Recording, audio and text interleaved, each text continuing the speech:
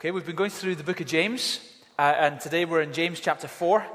And today, if you want a title, my title is How to Quit Playing God. We often do this. One day, late in a mental asylum, one guy, it was pitch black, everyone was sleeping, and one guy in the middle of the night cried out, "I am Napoleon." There was silence. And then someone shouted in the darkness, "How'd you know?" And the first man replied, "God told me." And then from another room, a voice came, "No, I didn't."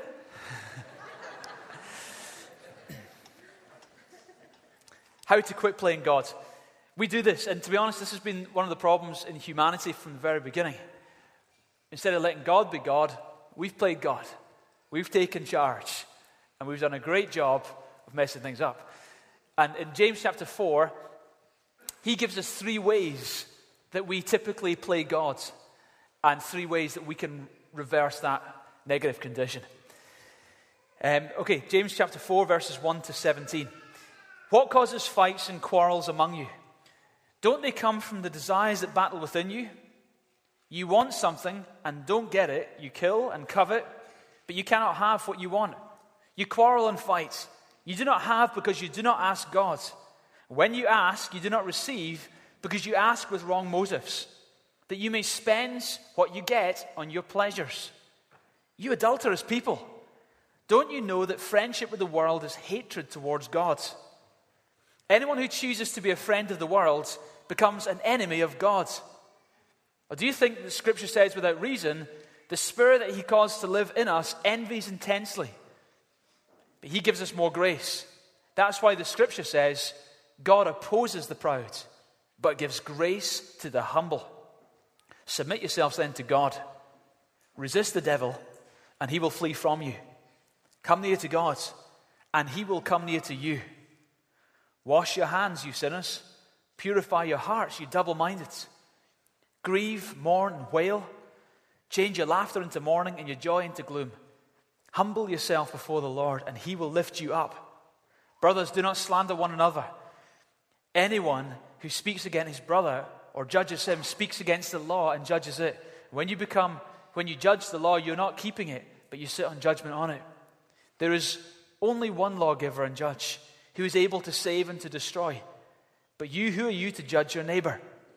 Now listen, you who say, today or tomorrow we will go into this city or that city and spend a year there and carry out business and make money. Why, you do not even know what will happen tomorrow. What is your life? You are a mist that appears for a little while and then vanishes. Instead, you ought to say, if the Lord wills, we will live and do this and that. As it is, you boast and brag, and all such boasting is evil. Anyone then who knows what he ought to do and does not do it sins. Okay, 3 ways we play God. Way number 1 is we try to get things our way. Not God's way, but we act as God and try and make it happen for us, our way. Verses 1 to 10. Let's start in verses 1 and 2. What causes fights and quarrels among you? Do they not come from the desires that battle within you? You want something and don't get it. You kill and covet, but you cannot have what you want. You quarrel and fight. You do not have because you do not ask God. You're trying to play God by trying to get what you want your way. You know, there are many examples in history about this, both secular history and Bible history. Well, I mean, right back to our first ancestors, Adam and Eve, we see this was their issue. Way back in Genesis, when Satan tempted Adam and Eve, in Genesis 3, 5, and 6, it says, this is what Satan said to Eve. For God knows that when you eat, your eyes will be opened, and you will be like gods, knowing the difference, knowing good and evil. Then the woman when the woman saw that the fruit of the tree was good for food and pleasing to the eye and desirable for gaining wisdom, she took some and ate it. Right? She tried to get something her way. She saw what she wanted. She wanted to be like God. She wanted to have knowledge. And she went for it, but in her own humanistic agenda. And we know the devastation that caused. Another example of people trying to play God is David.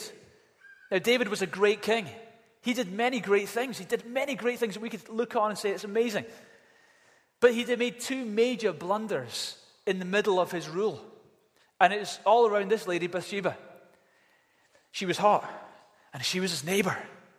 And she had a tendency to bathe naked outside his bedroom window. And this tormented him, right? Did his nutting. And one day he decided, I'm the king, I can do what I want. And he got her, and he slept with her, even though she was a married woman. And as a result, she fell pregnant. And then David took matters into his own hands. He acted like God. He acted like God in taking her to himself for the start. And then secondly, he acted like God by killing her husband, getting him out the picture so he could have her to himself. Incredible the depth that this great man went to.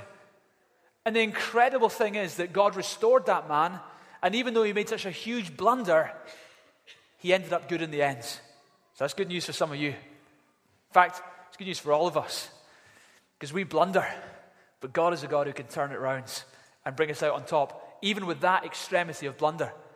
David acted like God. He wanted that girl for himself, and he killed the husbands. He played God, and it ruined everything. Secular history gives us Adolf Hitler. There's a man, wanted power, wanted dominion.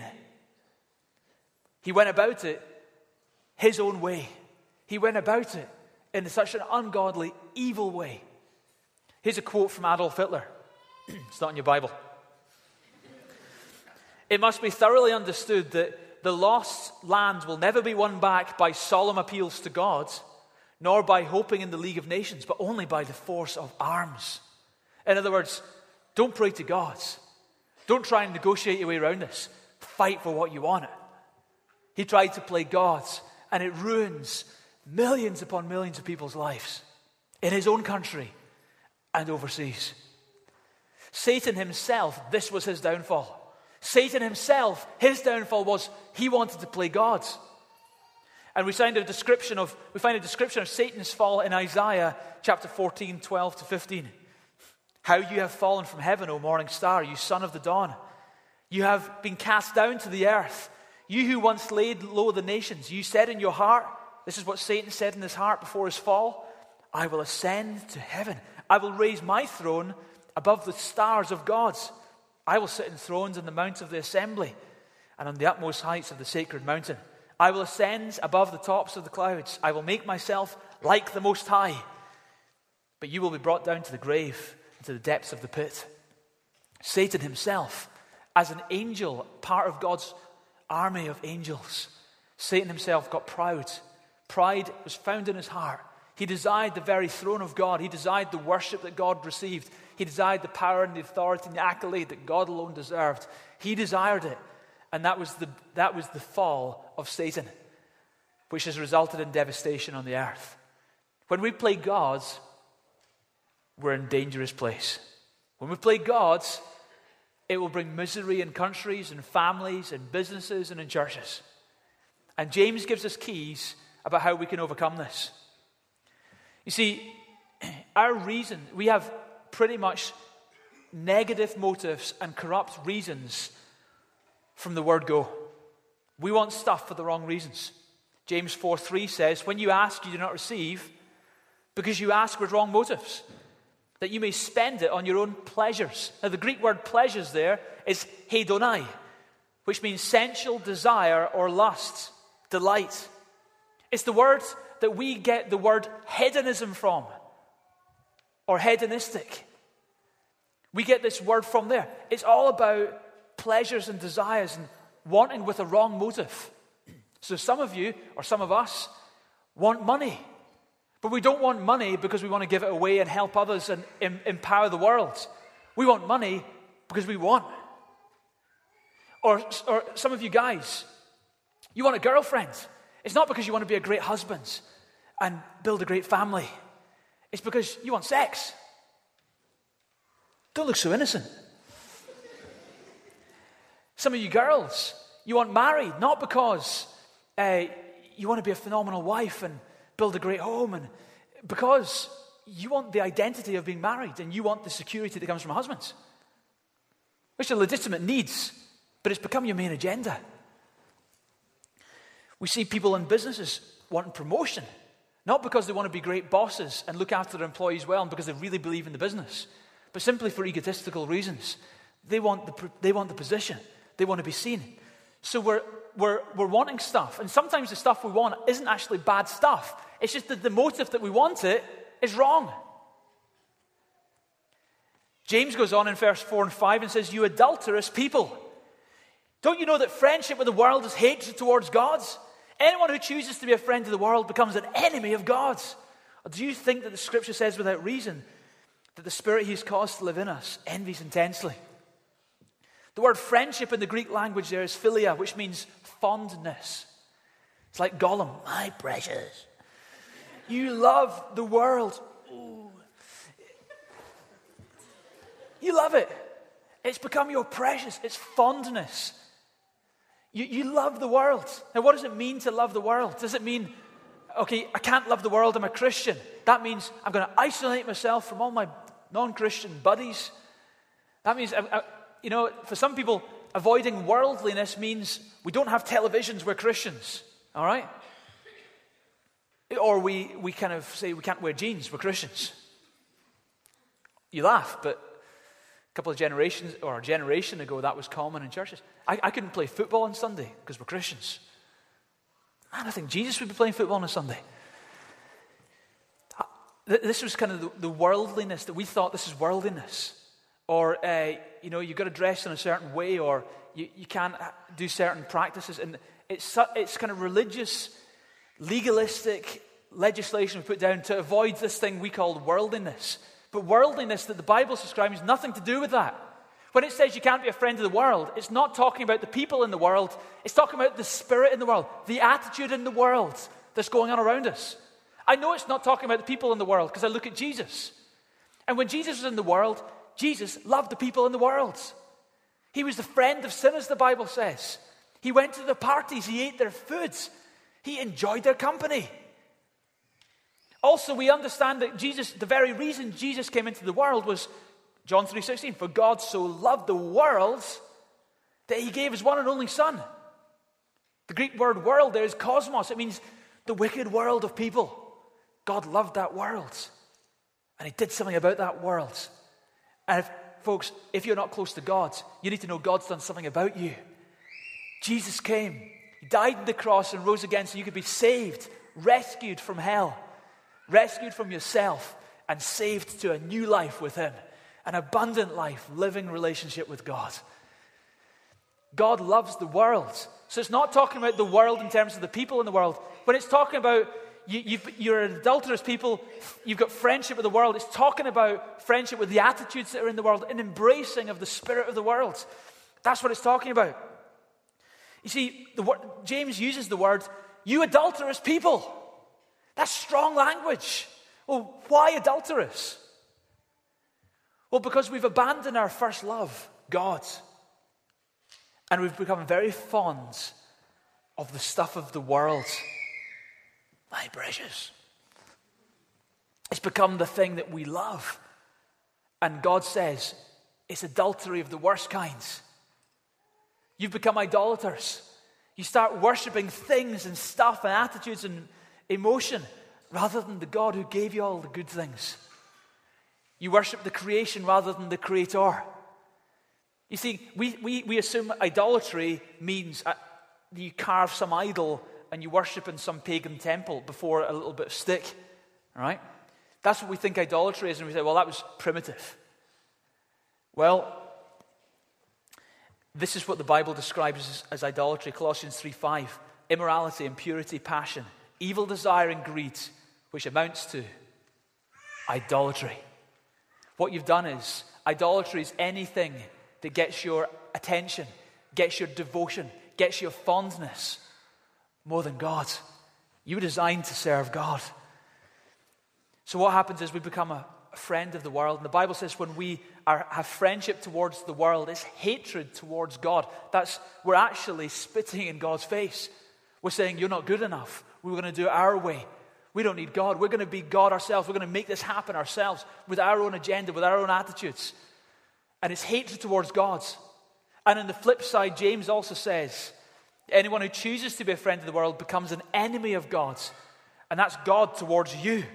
God has become your enemy because you've sided in an adulterous way with the world and the stuff the world has to offer rather than a relationship with God. So the problem is selfish motives, pride. I can do it without God. I am my own God. I'm going to get things my way rather than God's way. Now James gives us a solution to this. And the solution is humility, prayer, and repentance. James 4:6 says, but he gives us more grace. That's why the scripture says, listen to this verse, God opposes the proud, but gives grace to the humble. I love that verse. This is one of my favorite verses in the Bible. God opposes the proud, but gives grace to the humble. Do you know God actively does one of two things based on that verse? He's either actively opposing you because you're proud, or he's actively giving grace your direction because you're humble. You know, when you see someone and they say, man, the favor of God is all over that person's life, what you're saying God's grace is being poured out in that person's life. And it's not just seen in the temperament, it's seen in everything in their life. The grace of God. God opposes the proud, and he gives grace to the humble. Now listen, I've had some people oppose me in the past. And sometimes it's tough. But if you can have one person opposing, the last person you ever want to oppose you is God. If God's opposing you, you're stuffed. You can't mess with God. He will win. God will oppose the proud. That means some of you here who are proud, God's opposing you. No, he's not. I'm not proud. Yes, you are. No, I'm not. I am not proud. Listen to yourself. How could you say this? Doesn't sound like humility to me. God is opposed to you, you proud person.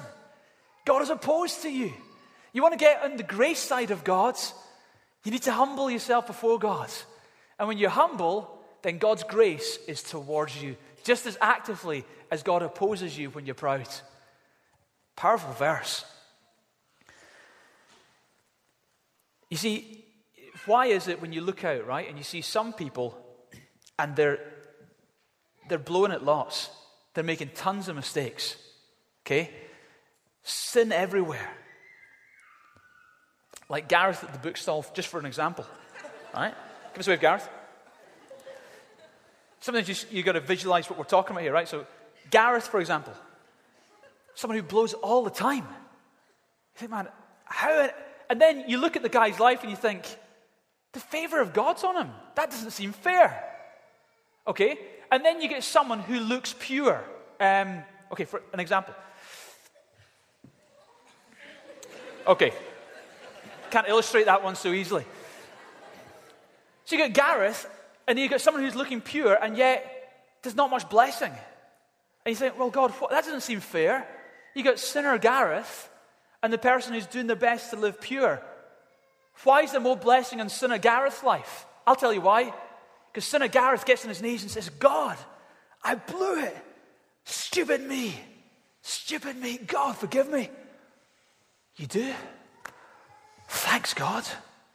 Favor. Grace of God. But then pure appearance, someone not in this room.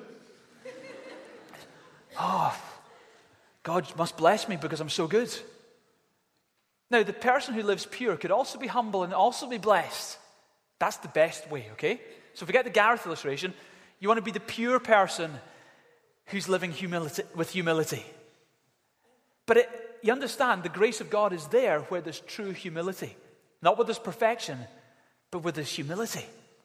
And some people wonder, well, Peter, I have blown it so often. Honestly, I wonder if God's grace has run out. I wonder if I've fallen from grace. I've read some verses in the Bible, Peter, that tell me that I can push it one bit too far and then I'm going to be rejected eternally. I've read verses like that and it freaks me. How do I know that I'm still in the grace of God? God is opposed to the proud, but he gives grace to the humble. For me, folks, that verse is a summary verse. It's a summary verse. In my devotions yesterday morning, I read in Psalms, it says, if I had cherished sin in my heart, he would not have heard my prayer. How does God blank you? You become proud. You see, it's nothing to do with whether you blow it or not, or how many times you blow it, or the extremity to whether you blow it or not. I mean, that's all bad. I'm not excusing any of that. But it's everything to do with humility. It's everything to do with humility before God. You're humble, then you are in the grace of God. Now, woe to the person who's blown it and says, well, it wasn't that bad. Pride. Blessing on the person who says, thank you, God. Walks in humility. Humility will result in submission. James 4:7. Submit yourselves then to God, resist the devil, and he will flee from you. So humility before God will result in submission to God. You're actually born to submit to God. You weren't born to be your own God. You were born to submit to God. You were born to live under his leadership. And as a result, you become a great leader in life. As you're under his authority, you're endowed with authority. But you need to be under his authority. You see, being a Christian isn't just, oh yeah, I believe in God. Being a Christian is, you're under his authority. And let me say, being under his authority isn't just saying Jesus is Lord. Being under his authority is actively allowing your life to come under his lordship. So what he says goes. Oh, Peter, I'm on board with that. It's cool. Well, what about tithing? Well, just don't talk about that. Well, what about the way you are as a husband? Don't go there. Jesus is Lord. Well, if Jesus is Lord, he'll do what he says. Well, why you only turn up at church once a month? Or once every 3 months? Well, Jesus is Lord. It doesn't matter if I come to church. No, Jesus, who wrote the Bible, says don't forsake the gathering of yourselves together. Oh no, Peter, don't make it specific. Don't pin me down on this. Jesus is Lord. Now, it's an easy thing to say. And I understand we're all on a journey. But what I would say is that if Jesus is Lord, then we've got to allow him access to every room of our life. Not that room, Lord, that's mine. No. Is he Lord? Submit yourselves then to God. Resist the devil, and he will flee from you. Where did the devil come into this? There's no mention of him up till now. Why mention the devil here? How did the devil get even involved in this whole... I didn't even know he was here, that he even needed to flee. And here's the thing. The devil doesn't get involved in your life purely because you've been in a seance, or you've done the Ouija boards, or got involved in the horrible scopes, or you've seen a medium, or even an extra large. Now, these things will open up the way, mark my words, these things do open up the way to satanic influence in your life in a big way, so avoid them.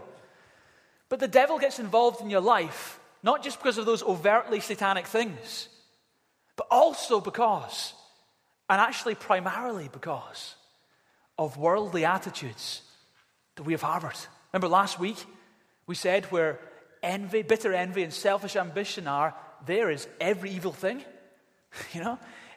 The devil moves in and partners alongside our attitudes if we give him those attitudes to work with in the first place. So our worldliness causes Satan's involvement.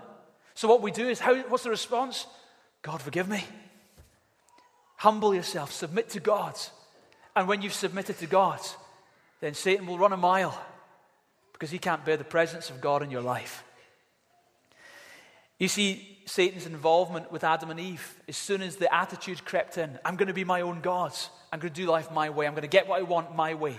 Adam and Eve, it involves Satan and the human race. And whereas previous to that, Satan was distant from the human race. We see David and Bathsheba with the murder of Uriah and the adultery.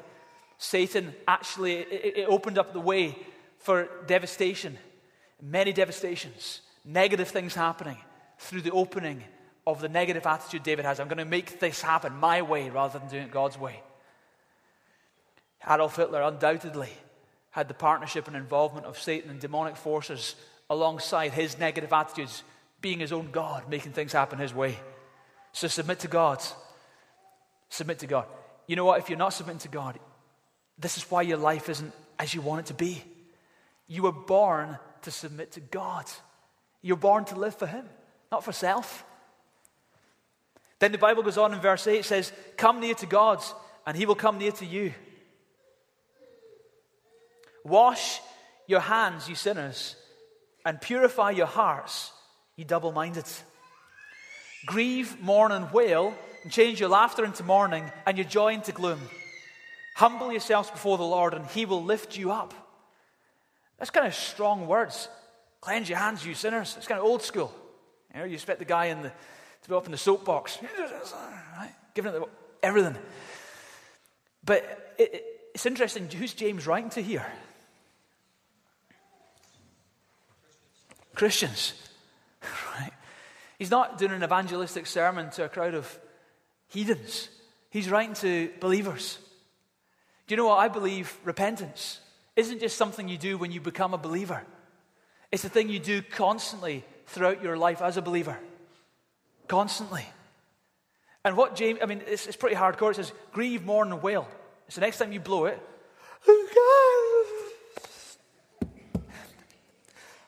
sackcloth and ashes, the whole deal. You got to go for it, and we will know you've sinned because there'll be ash all over you, and you'll be a mess. You'll be walking through this. You'll be a mess. And what's James saying? Well, some people, what they do is they blow it and they say, God, forgive me. All right, thanks, God. And it's kind of flippant. But James is saying, do you realize how bad sin is? Your sin put Jesus on the cross. My sin caused my Savior to suffer a horrendous death. How does God feel about sin? Look at the extremity of the wrath of God poured out on the Savior. Do you think God minds sin? Of course he does. God doesn't forgive you for your sin because, listen, it wasn't that bad. That's not how God forgives you for the sin. He says, it was horrendous, but I've paid a huge price for you. Be forgiven. So how do you respond when you blow it? Total sincerity. That's what James is saying. Total sincerity. Now, you might be completely sincere, and in a moment, your prayer is instantly answered and you're forgiven, just as quick as that. But that doesn't mean you get flippant about it. So we see God's forgiveness and God's grace. How do you get things God's way? We talked about getting things our own way, acting like God, and I'm going to get things my way. But how do you actually get things God's way? Listen to this verse. Psalm 37, verse 4. Delight yourself in the Lord, and he will give you the desires of your heart. Okay, read that with me. 1, 2, 3.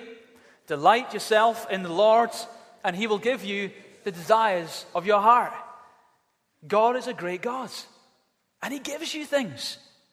The issue James has isn't that they shouldn't have things and get things. The issue is you want things and you ask God for them, but you have got impure motives for getting them. But on the flip side, if your life is submitted to God, and you're saying, God, I'm going to walk humbly before you, and you delight in God, according to the Bible, the promise for you is he will give you the desires of your heart.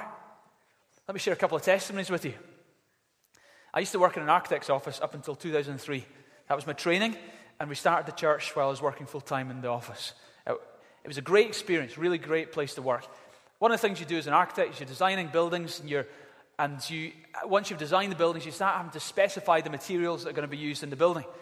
And on one particular day, I can't remember what building I was doing, but I was doing a kitchen in this building, and I was choosing the tiles that would go in the floor. So I went down to the basement of the office, because in the basement there's a library, and I got the tile catalogue off the shelf, and I was looking through the tile catalogue, figuring out what tone of tiles and what type of tiles I was going to use for the particular building I was working on at the time.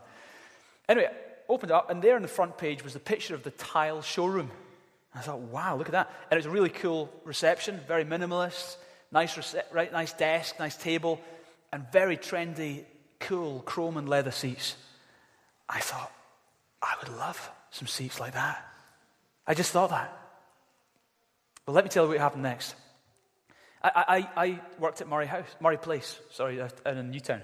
And I lived in Haymarket, that's where we started the church. And I took a diagonal route through town. I liked the kind of back lanes and kind of walking through Charlotte Square and through the back, and then down the back of Habitat and down little streets and all that, and then come out at Haymarket. On the way there, I was down the back of Habitat, and I came out by the back of Charlie Muller's hairdressers. That day, Charlie Miller's hairdressers had 5 broken, original Matteo Grazzi chrome and leather chairs. And they were getting rid of them. So I went in and said, do you need them? I said, no, you can have them. So I walked home that day with 5 chrome, and I actually went and got my car. 5 chrome and leather chairs. This is one of them. This is an original Matteo Grazzi. See if you turn around here. See if you look here. Just there. Can you all see that? Embossed, it says Matteo Grazzi. Now, you get lots of copies of this, but this is the real McCoy. This is thick hide. This is the thing. And do you know what? That day in the office, I'd just seen the tile catalogue and I thought, oh, I'd love a set of chairs like that. Honestly, I didn't even pray. I thought, I'd love a set of chairs like that. Cool as. Now, for some of you, you don't get excited about this because you've got bad taste. That's all right. We're all on a journey, you know what I'm saying? God will reveal. Let me tell you about Beth. Beth was cycling through town on a bike that she'd been given. But the bike she'd been given was way too small. And she was cycling along that particular day down Leith Walk to the office. And she was thinking to herself, this bike's tiny. I wish I had a bigger bike. And she pulled up at the lights near the foot of the walk in Leith. And she stopped at the lights. Cyclists, incidentally, should stop at red lights, just as a wee point there. God might speak to some of you on that. Stopped at the lights. And there she stopped at the lights. There's a guy standing in the pavement. It says, your bike looks quite small for you. My girlfriend is really little, but she's got a huge bike. Would you want to swap bikes with her? I mean, how random is that? True story. So Beth swapped bikes. Got a bigger bike. It's nuts. Right, me and Angie, we're living in a house. I know that's usual. But let me tell you how we got this house. Our first date, I took Angie out. We were up in the hills near Glasgow. And, as someone who's trained to be an architect, I was dreaming of kind of living in a converted barn. And I could describe it to her. And then she said, this is amazing. You have to come and see. And she took me back to her flat afterwards, and she showed me a doodle she'd done. Now, she was studying business, so she wasn't the best of drawers, but I'm trying to be polite here. She drew a doodle of the house that she wanted to live in when she was, settled down. And she drew what I described. Anyway, working in the architect's office, I became aware, we'd moved to Shandon by this point, and I was aware of a little barn up in Mercoston, and it's a beautiful location. And I thought, that could be the one. Because I was always looking for this barn that we could buy and refurbish. That could be the one. And in fact, what was more, I knew the developer, or I knew through someone the developer who had bought the whole plot, and I thought, I've got an opportunity that's not a market opportunity, it's an opportunity ahead of the market. I can get my foot in the door. I can make it happen. I can make it happen my way. But I heard God speak to me. And I heard God clear as a bell say, and I was all pumped and all excited. I could see it, a lovely area. And I was about to make the contact, and God said, don't touch it. I thought, no, God. Oh, man. God said, don't touch it. So I said, okay, God. Within 2 weeks, Angie's parents came around to see us, and they said, we just want to let you know something. We're actually going to move house. I thought, you're joking. It's totally out of the blue. They hadn't been talking about it. We're looking at moving house. And they pulled out a schedule of a house they were going to buy. And most people downscale when they get older. They went huge, right? They went for this massive place. And they showed us, and I was like, that's amazing. Holyrood Abbey, this is incredible. Great choice. And then on the back page, it had a little picture of a coach house. Little old converted stables. And I thought, wow. And it jumped out, and I thought, man. Anyway, it was like an Asda deal. You got this house and you got the stables with it. Incredible. I mean, anyway, we didn't say anything because we didn't put any pressure on, but they bought the house and this other house came with it. And they came to us and said, do you know what? We would like you to live there. How would you fancy paying as much as you can and that can be yours? I said, okay. She says, you know what? We're living in our dream, but 2 weeks before that, God told me not to touch what I thought was the ideal. But I'm living in my dream. Folks, I'm not pursuing my agenda. As best I can, and I don't always get it right, I'm under His lordship. I believe you delight yourself in the Lord, and He gives you the desires of your heart. you can obtain God's way. And I don't have stuff for the sake of me. These chairs are so you can sit in it when you come and visit me for pastoral appointments.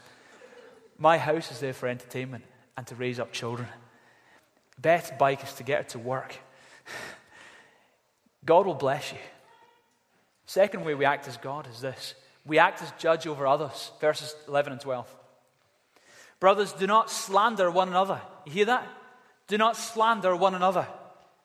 Anyone who speaks against his brother or judges him speaks against the law and judges it. When you judge the law, you're not keeping it, but sitting on judgment over it. There's only one lawgiver and judge, one who is able to both save and destroy. But you, who are you to judge your neighbor? We act as judges, we're acting like God. God, ultimately, is the judge. James here makes it clear. You see, I have to say, and I'll show you in a moment, there are times where judging is right. But there are many times when judging is wrong, and I'll explain the difference. The Bible teaches that judging is wrong when you yourself are struggling with the same issue. It's hypocrisy. You've got a big issue, and yet you're seeing everyone else's issues. Romans 2:3 says, So when you, a mere man, pass judgment on them, and yet you do the same things, do you think you'll escape God's judgment? You see, typically as human beings, our tendency is to judge others in the areas that we dislike ourselves in. Right? Sometimes we get heated about the things in other people's lives that are actually, we wouldn't admit this, but it's actually the biggest issue in our lives. The things that hack us off most around us are often the things that we're struggling the most with in our lives. You can analyze that as you will. It is also a comfort for us if we can point out the faults in someone else's life. It somehow gives us comfort because we think, oh, I'm not so bad. And it's got this kind of negative comfort it brings. As the age-old saying is, when you're pointing a finger at them, there's 3 fingers pointing back at you. The Bible says, how can you judge when you yourself are doing the same things? This is what Jesus taught, and you know this. In Matthew 7, the first bit says this, Do not judge, or you too will be judged, for in the same way you judge others, you will be judged. And with the measure you use, it will be measured to you. Now you hear lots of people saying that. Judge not, lest you be judged. Who's heard that? Right? And that's people telling us that we can't share our opinions. Typically, that's what they say. Judge not, lest you be judged. So you can't share your opinions with anyone. That's kind of what the inference is. But Jesus wasn't just saying that. Now, he said that. But he goes on to explain good and bad judgment. Because there's a difference. This is what he goes on to say. Why do you look at the speck of sawdust in your brother's eye and pay no attention to the plank in your own eye? That was Jesus being funny. That's really cool. In the Hebrew language and the Hebrew custom, it was the case that people, when they were using humor, they would often use exaggeration to make a humorous point. So Jesus was making a major exaggeration. Why do you look at the speck of sawdust in your brother's eye, but you yourself, you've got a tree trunk in your eye?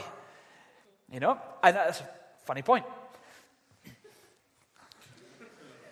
How can you say to your brother, let me take the speck out of your eye, when at the same time there's a plank in your own eye? It's not going to work. You hypocrites, that's the problem. First take the plank out of your own eye, and then you'll see clearly to remove the speck from your brother's eye. Jesus didn't say you can't remove specks from people's eyes. He just says get the plank out of your own eye first. You see, wrong judgment is hypocritical judgment. The Bible doesn't say do not judge, period. The Bible says do not judge hypocritically. And there's a big difference. James is saying, at the beginning of the bit we read about judgment, he says, do not slander one another, do not speak against one another in your judgment. It's not the kind of judgment, you see a speck in your brother's eye and you're genuinely concerned for your brother and you want to get the speck out of his eye. That's love. That's good. But wrong kind of judgment is, speck in your eye. It's slander. It's against the person. And that's what the Bible's talking about here. We act as judges. rather than loving people.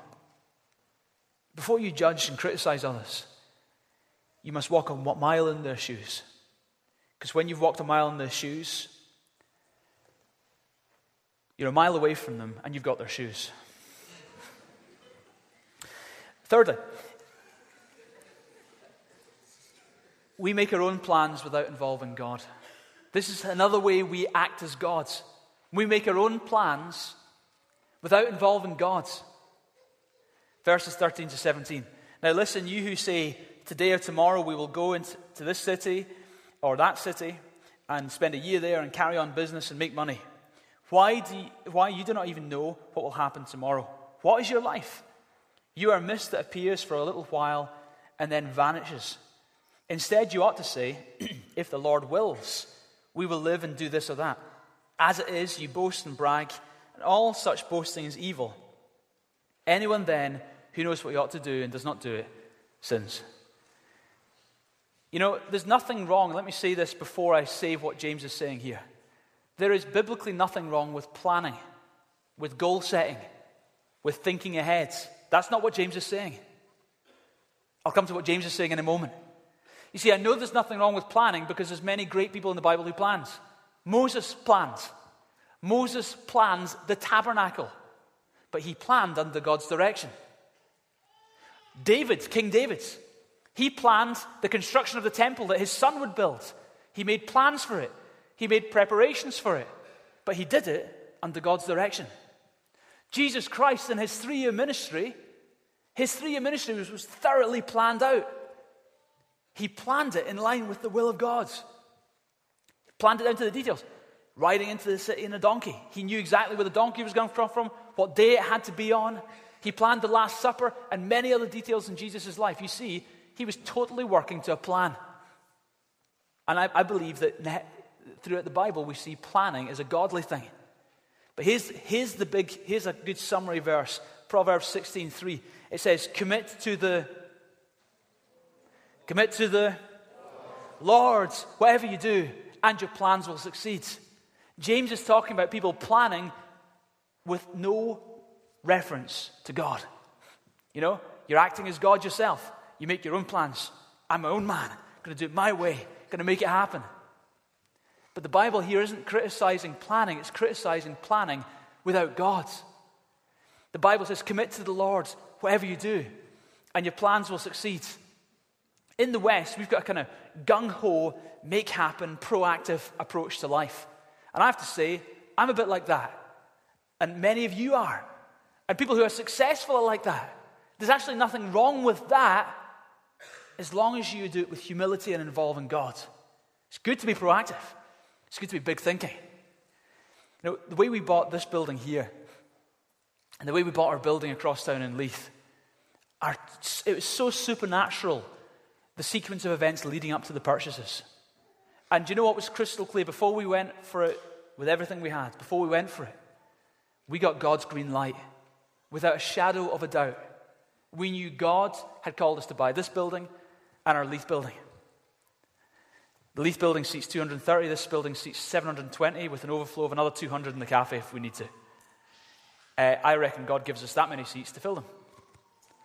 And then we're going to have 4 services, which will give us 1,800 seats to fill them. But that's just an aside. God gave us these buildings. But when we had the green light from God, what did we do? We went for it gung-ho. We gave it everything we had. We were strategic. We raised money. We built the places. We tried to do everything we can to make it happen. Were we doing it apart from God? No way. We'd got his green light first. So James is not criticizing people who are planning. He's criticizing people who are planning with no reference whatsoever to God. Jeremiah 29:11 says this. Listen. I know the plans I have for you, declares the Lord. Plans for welfare and not for calamity, to give you a hope and a future. Famous verse. True. It reveals the heart of God for his people. You know what? The reason I believe many people do not involve God in their plans is because we've got this Scottish mentality that surely God wouldn't want to bless me. That we misunderstand God. Either we don't think he would want to bless us, or we assume that if God did have a plan for our lives, it would be the last thing we'd want. Right? For example, I became a believer when I was 15. My life changed then. But leading up to that, I went to church and I saw Christians. This was one of the reasons I didn't want to become a Christian.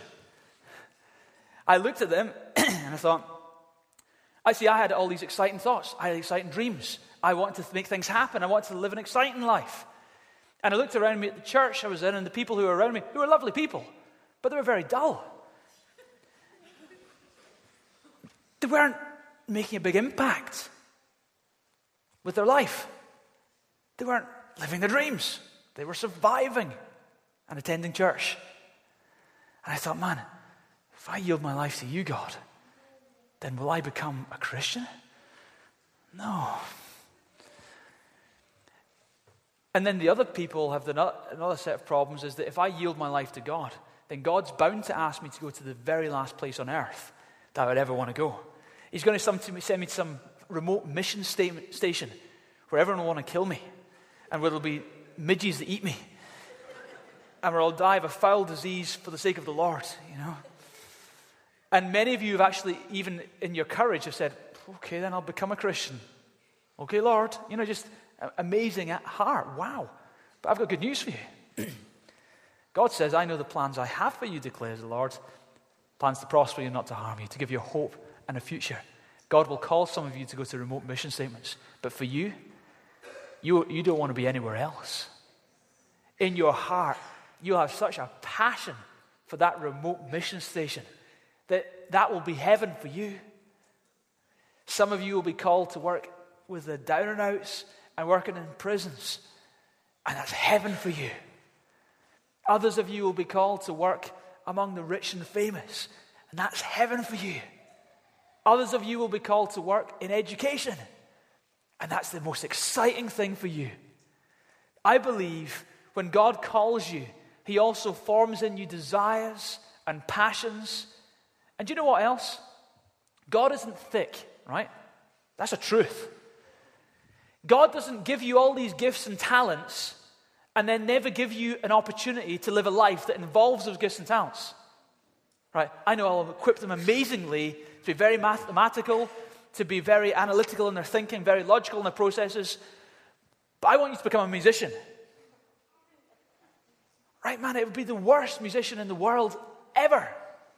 And if you're that person in the bands, change teams. God wouldn't wire you with all these gifts and talents and then call you to be something entirely different. Surely God is wise. Surely God equips you for the calling that he wants you to live. Surely God's put in you certain things. He's given, even the things that others perceive as rough edges actually might just be unperfected abilities from God, passions from God that just need a phenomenal outworking. God has got good plans. And I have to say, if you yield your entire future to him, he will call you to live a great life. Now for you, it will look different to the person next to you, but your life will be equipped in line with his calling for you.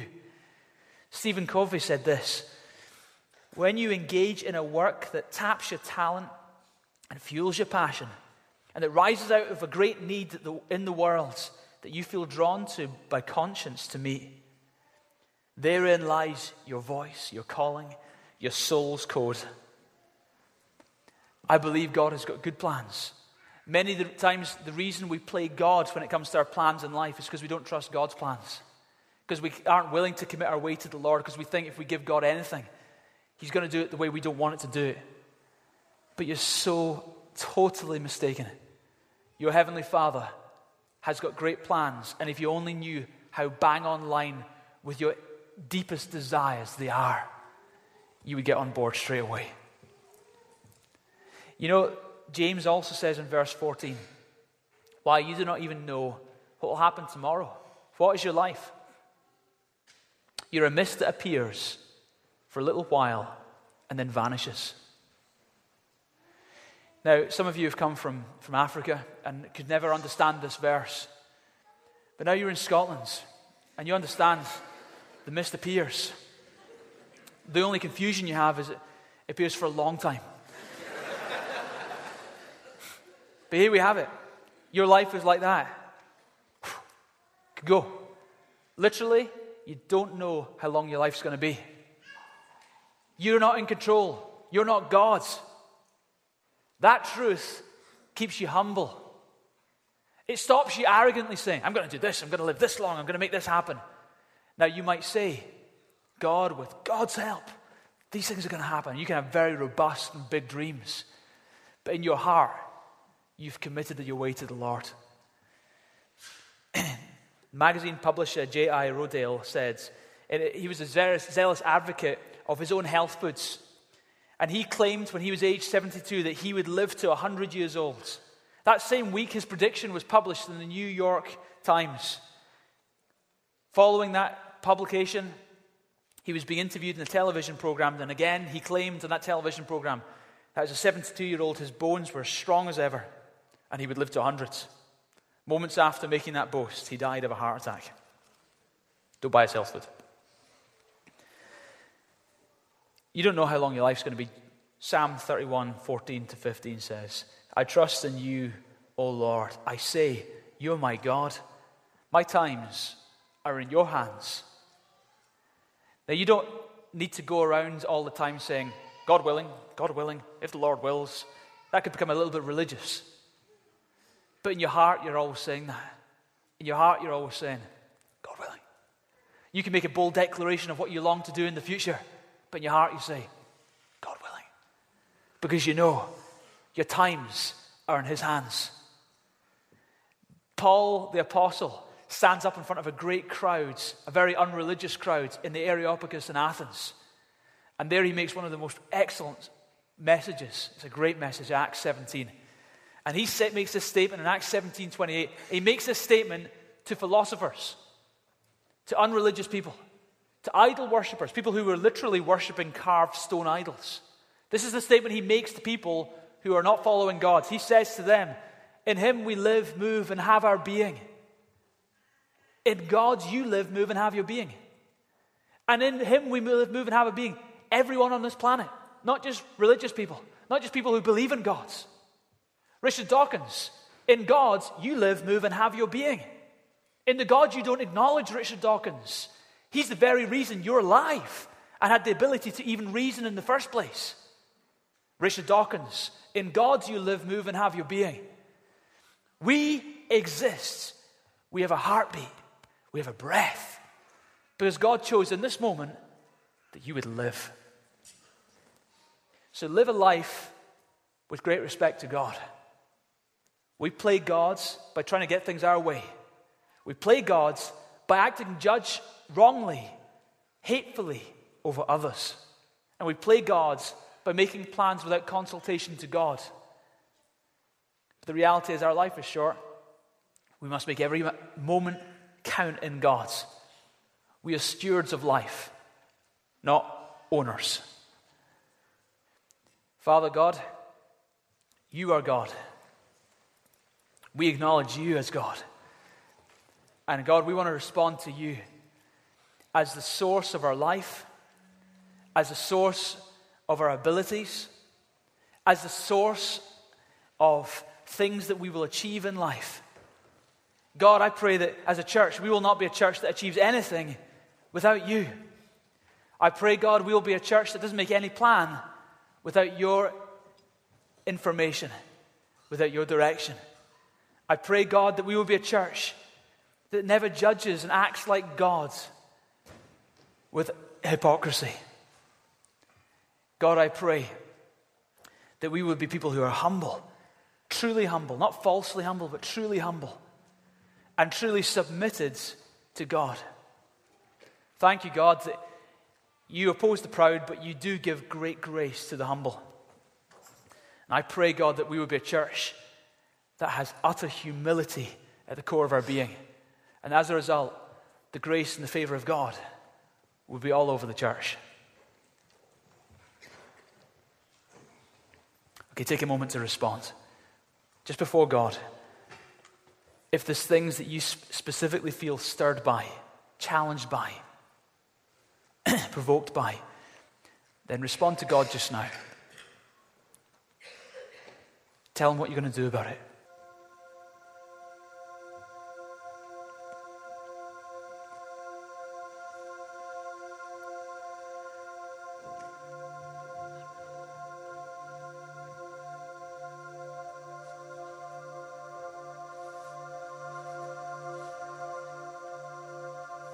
God, you are God. Holy Spirit, move among us, I pray. As we submit our lives to you afresh, as we humble ourselves before you, God, I pray your grace would be upon our lives and upon the church. Great grace. In Jesus' name. Okay, I'm going to give you an opportunity just now. If you are far from God, if you don't know God, if you know that you are not saved, you're in your sins, and you know that your sins will take you to a lost eternity. The great, incredibly great news is that God loves you, and He has done so much for you.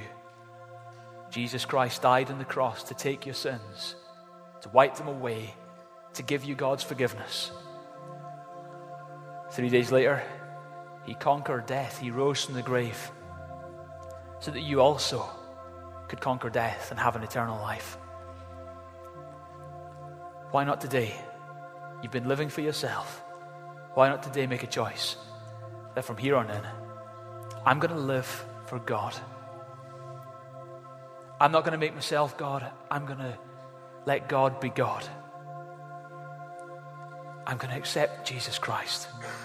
I'm going to make Him Lord of my life. If that's you, then that would be the best decision you could ever make. I mean, ever. So I invite you just now, if that's you, while everyone's eyes are closed, I invite you to pray this prayer with me just now. Just repeat it after me quietly under your breath. And let this be your own prayer of dedication to Him. Line after line, just repeat this after me. Pray, dear God in heaven, I acknowledge that you are God. And I acknowledge that I've been living as if you weren't. Jesus, thank you for dying for me on the cross. I fully acknowledge that I needed that to happen for me. I am an utter sinner, and I need you to be my Savior. Cleanse and forgive me, I pray.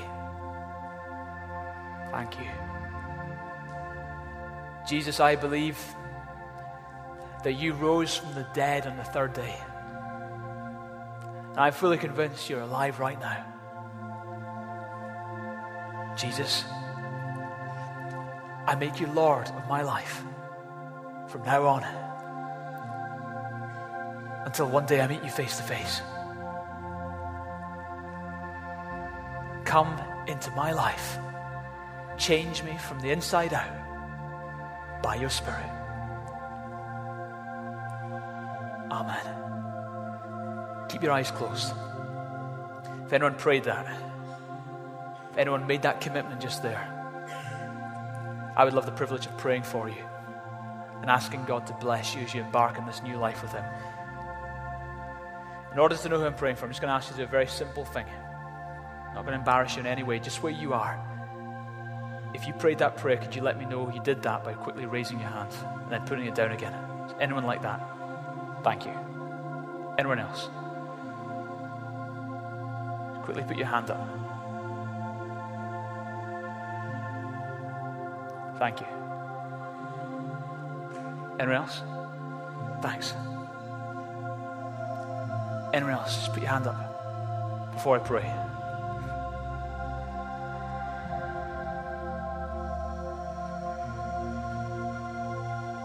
Put your hand up clearly so I can see it. Anyone else?